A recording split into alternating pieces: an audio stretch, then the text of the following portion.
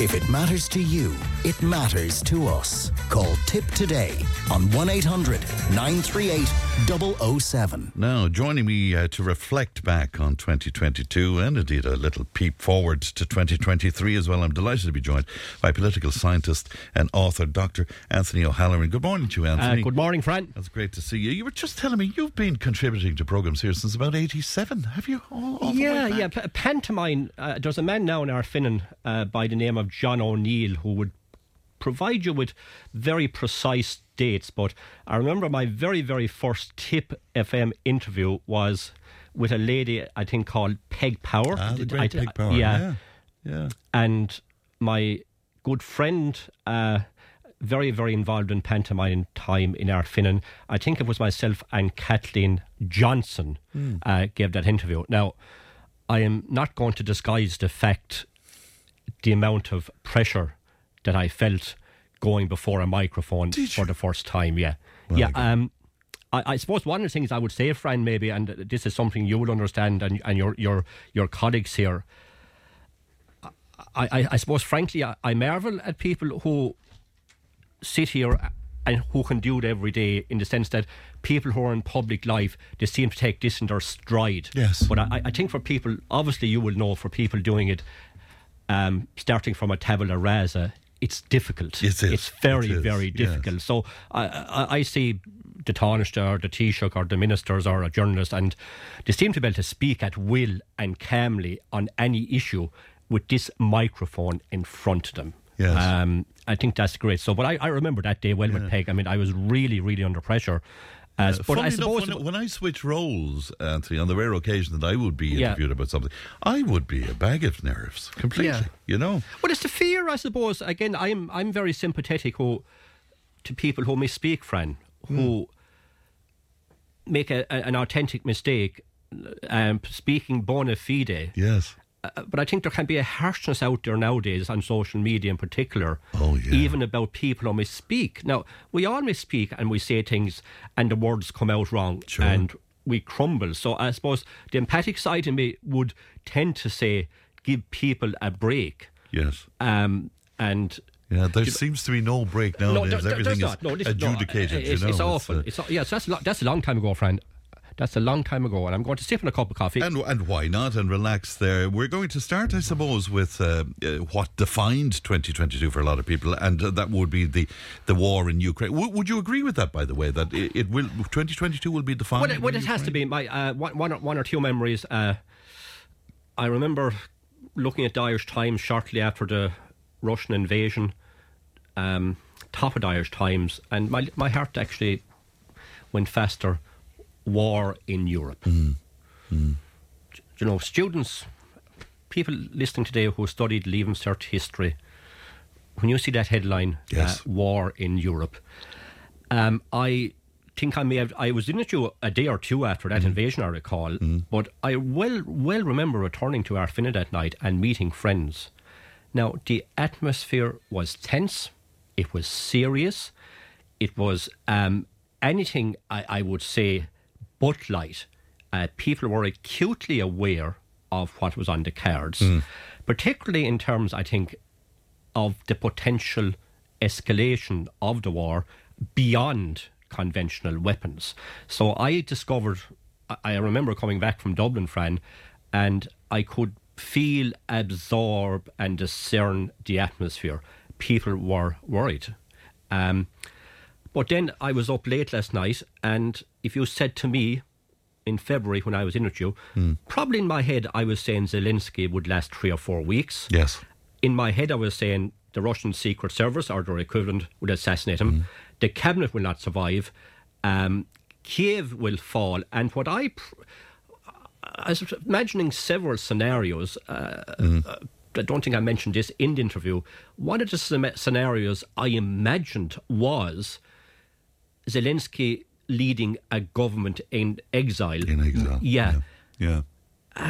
But the scenario that you described there, would that not have been the case only for the West intervention, and particularly the American intervention? Absolutely. That would be the case. But my understanding is that and I think Nancy Pelosi confirmed this last night in the conversation, he was offered an exit strategy personally, in other words, to get him out of Kiev, and he chose to stay. So he did make that decision. So I think it's undoubtedly the case. There are two factors at play in the Ukrainian war. There is the absolute tenacity of the Ukrainian people. I just want to say something as well, maybe for Ukrainian displaced people in our county today. What has really struck me, and this struck me when I visited Ukraine all those years ago, including the University of Donetsk, what really struck me was, and is striking me every day, and I'm curious, even Fran, if you could maybe give me a reply to this, when I see the Ukrainians talking on television, what I encounter is a quiet dignity.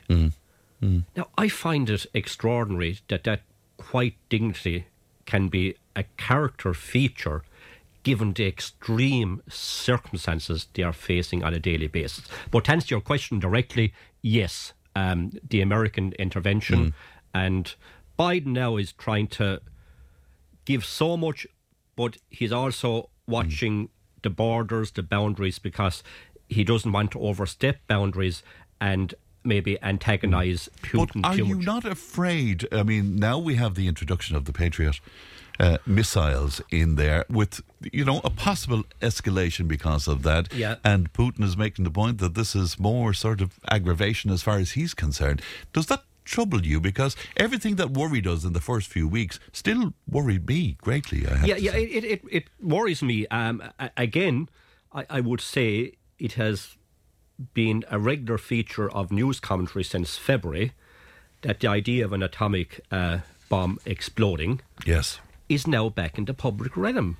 Now, I remember in the 1980s, those of us who went to secondary school in the 1980s, Fran, that existential crisis was not theoretical at all because we were at the height of the Cold War. So am I worried that this could escalate out of control? Yes. On the whole, I think Biden has excelled in terms of the Ukrainian crisis. He's balancing costs and benefits with regard to every decision. Zelensky last night, before the United States Congress, the Senate and the House, he actually said to the ladies and gentlemen present, I want more. So at one level, Zelensky is pressurising Biden to give more, whilst Biden is saying, I can give you so much. And the Republican Party, the right wing now of the Republican Party, apparently, they're coming at this in a different way. They are, in particular, I think, objecting to the amount of money being spent. So it'll be interesting to watch when Nancy Pelosi resigns and Speaker McCarthy, possibly, not probably, probably more than possibly, takes over, to what extent, if at all, he can manage the right wing of the Republican Party. Yeah, it'll be, and that would be Trump's crew, essentially, wouldn't it? Yeah, that would be Trump's crew, essentially. And it would be the mindset there, and I want to mention this in an event because I think one of the most appalling incidents during, I suppose, my observations of United States politics, there was the assault on Paul Pelosi, which was awful. But I have to say, and I think most of your listeners would agree, the nefarious spin that was put on that by the far right in the United States was just incredible. The man had been beaten with a hammer over his head. It's very worrying. It's very, very again, worrying. Yes. You must have been rather happy, though, to see that that recommendation from the Justice Department on Monday that Trump would be criminally prosecuted now for what happened with the attack on the Capitol. Does that make you? Yeah. It's a recommendation. But it's only a recommendation. Recommendation. Yes. They have no particular authority in this matter other than to recommend. There's now a special counsel in charge, actually. The Department of Justice can, if they so wish, choose to simply ignore. I think the issue around the January 6th committee for me, and I actually thought it would be a waste of time. I said this is going to be futile. Yes. I think where they came into their own, two respects. One, it was bringing together the footage was superb, the way that the footage of January the 6th. And the second aspect where I think they did really well, and this is a day I didn't think I'd ever see. I'm observing US politics for a long time, Fran. Liz Cheney was fronting a lot at the time. Yeah. Now, this is Liz Cheney, daughter of Dick Cheney. They are so, it's difficult to overemphasize the extent to which they are embedded in Republican Party political culture.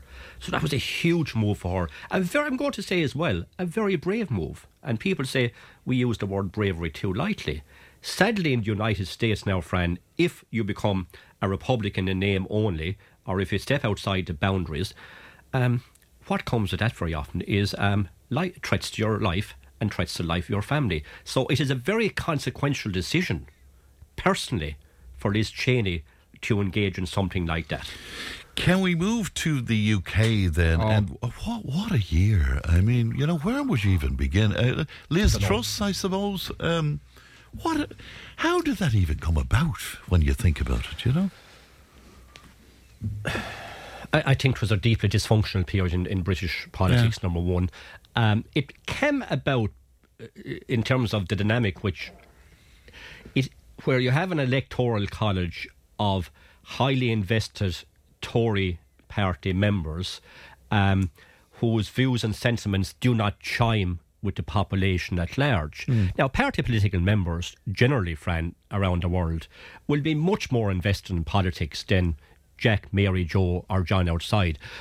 So she played that bass, but the great difficulty about politics is you can play a particular violin in opposition, or if you're a candidate, but the minute you walk into government buildings or into number 10 Downing Street and you get the keys, you're confronted with a different reality. Yes, of course. Now, she tried to circumvent the realities.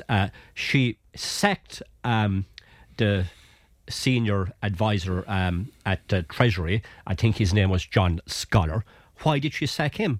Because John Scholar was an official who was going to tell her as it is, and avoided all the budgetary advice as well. Well, that's the thing, Anthony. I mean, how did they think that economic structure would fly? I don't know, because what they did was, I think I scribbled down a stat here last night. They were providing for, if you think about this now, 45 billion of unfunded tax cuts. Now, typically under Keynesian economics, Fran, you will know from the programme here and discussions, it can be justified in the sense of what can be justified is investment in long-term infrastructure, building hospital, building roads. Yes. But to go into that scenario for unfunded tax cuts of 45 billion was extraordinary. So what she was doing was she wanted the best of everything. She wanted tax cuts. She wanted to borrow to fund the tax cuts. And I think she wanted to cut public spending as well, but might have been somewhat reluctant to do so. But it led to a near, I think, enough profound economic crisis. Yes. I think they went to the brink, because I was struck at how the language of Ireland in 2010. Do you remember all the language about bonds? Yes, of course. Gilts. Yes. Yeah. And when they were trying to sell the bonds, and people often ask me, what are bonds, by the way?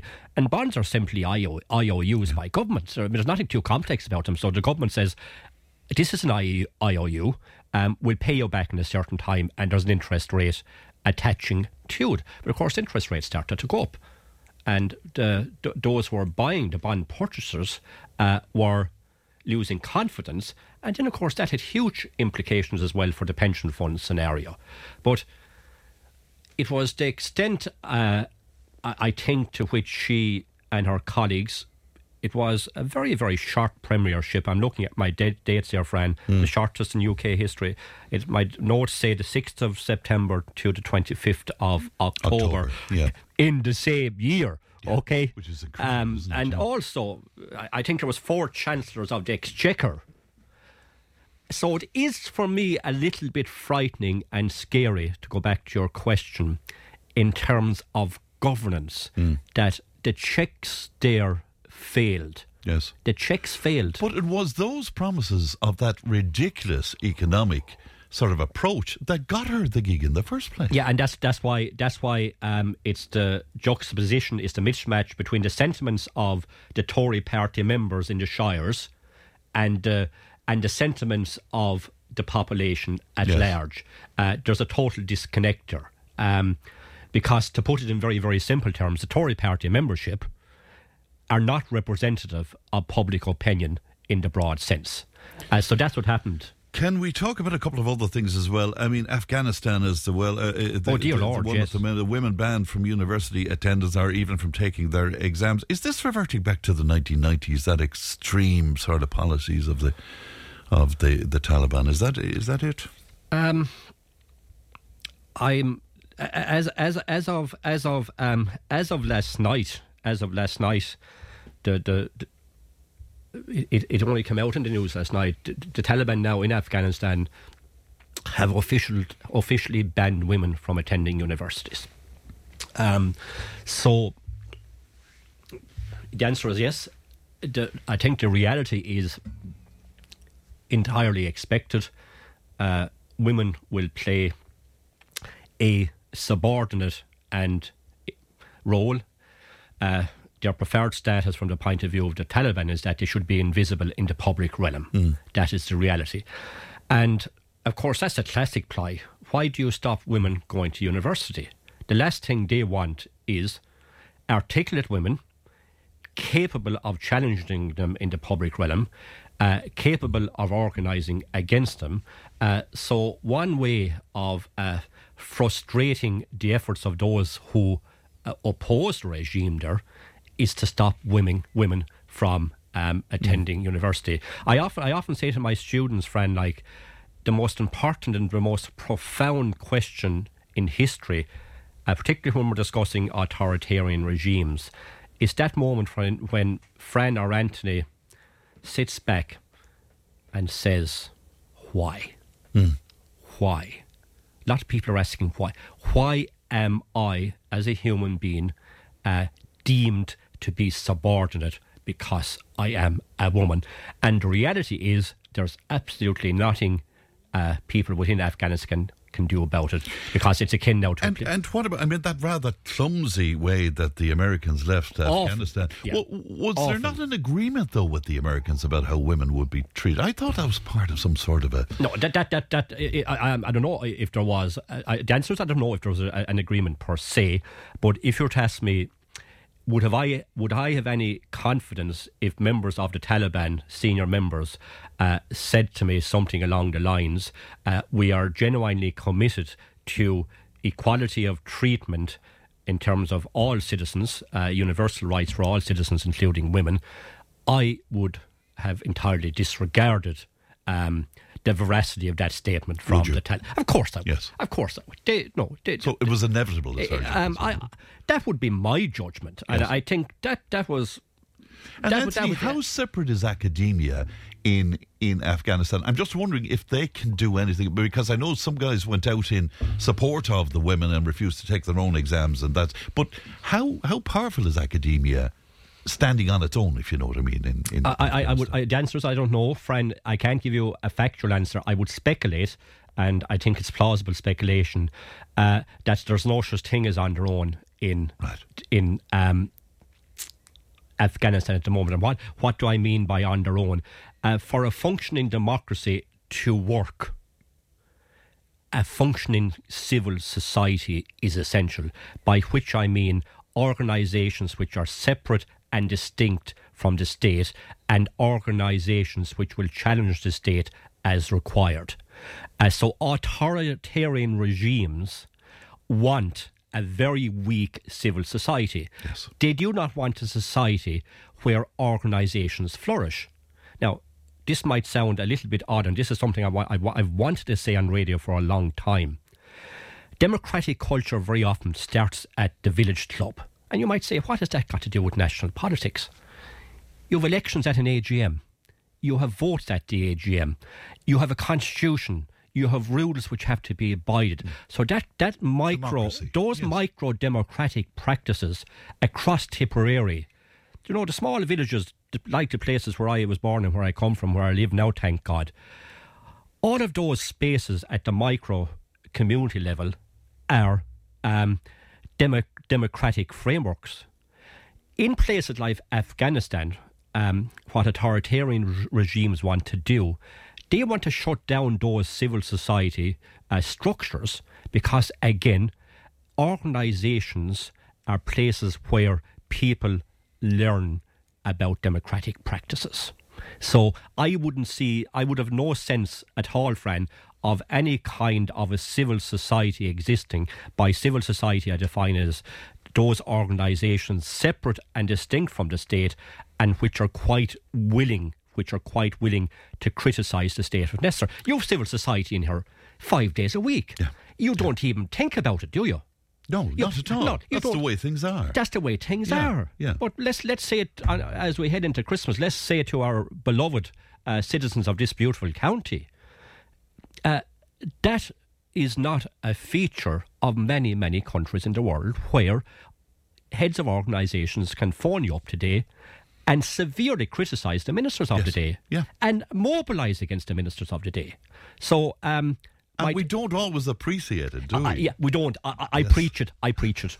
I'm very preachy on this one. I'm just about out of time. I have about 60... Are we out of time again? Out of time again. I have 60 seconds, though, and I'd love to spend that 60 seconds just on China, because I'm confused, Anthony. I'm hearing about the economic difficulties of China, and still I'm hearing about the importance of China in the world and their tentacles moving out. What is the reality? Well, the reality is that they're significant trading partners with the United States, number one. And the second reality is that United States consumers buy a lot of Chinese goods. The third reality, I think, Fran, is United States provides some goods to them as well. So there's a really, really, really, really strong trading relationship. And the Chinese leadership? Chinese leadership, what I, again, just checked again, the president, there is, my understanding is now there is no longer a term limit for the president. He got rid of that. I think he's in his third term. Yes, he is. But again, how would you describe China? Again, you've got to change your mindset. China is a police state. Full stop. And you saw, even when there was embryonic attempts at protest recently, how the police state system tries to, and in this case successfully, suffocated any attempts to critique the government via freedom of assembly. And we all remember Tiananmen Square. Yeah. So my first point of reference to China is it's a police state, it's an authoritarian regime. Again, there is no such thing as freedom of the media in China.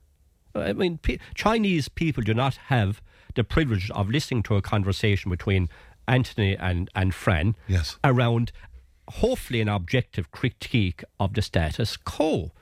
That would never happen. That would never happen. That would never happen. So it's a regime, really, which started off on the far left. I think it's quite laissez-faire now in some respects, internally, economically.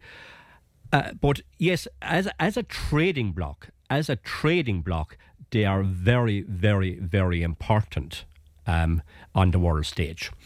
Anthony, it's always a pleasure. I hope you come back to us early in the new year as well, and have a happy Christmas. Happy Christmas, and it's been a pleasure coming in, Fran. And again, I have to say it's a particular pleasure to be in the studio. I love it. Well, you're welcome here anytime, Dr. Anthony O'Halloran. Thank you. News and information's on the way.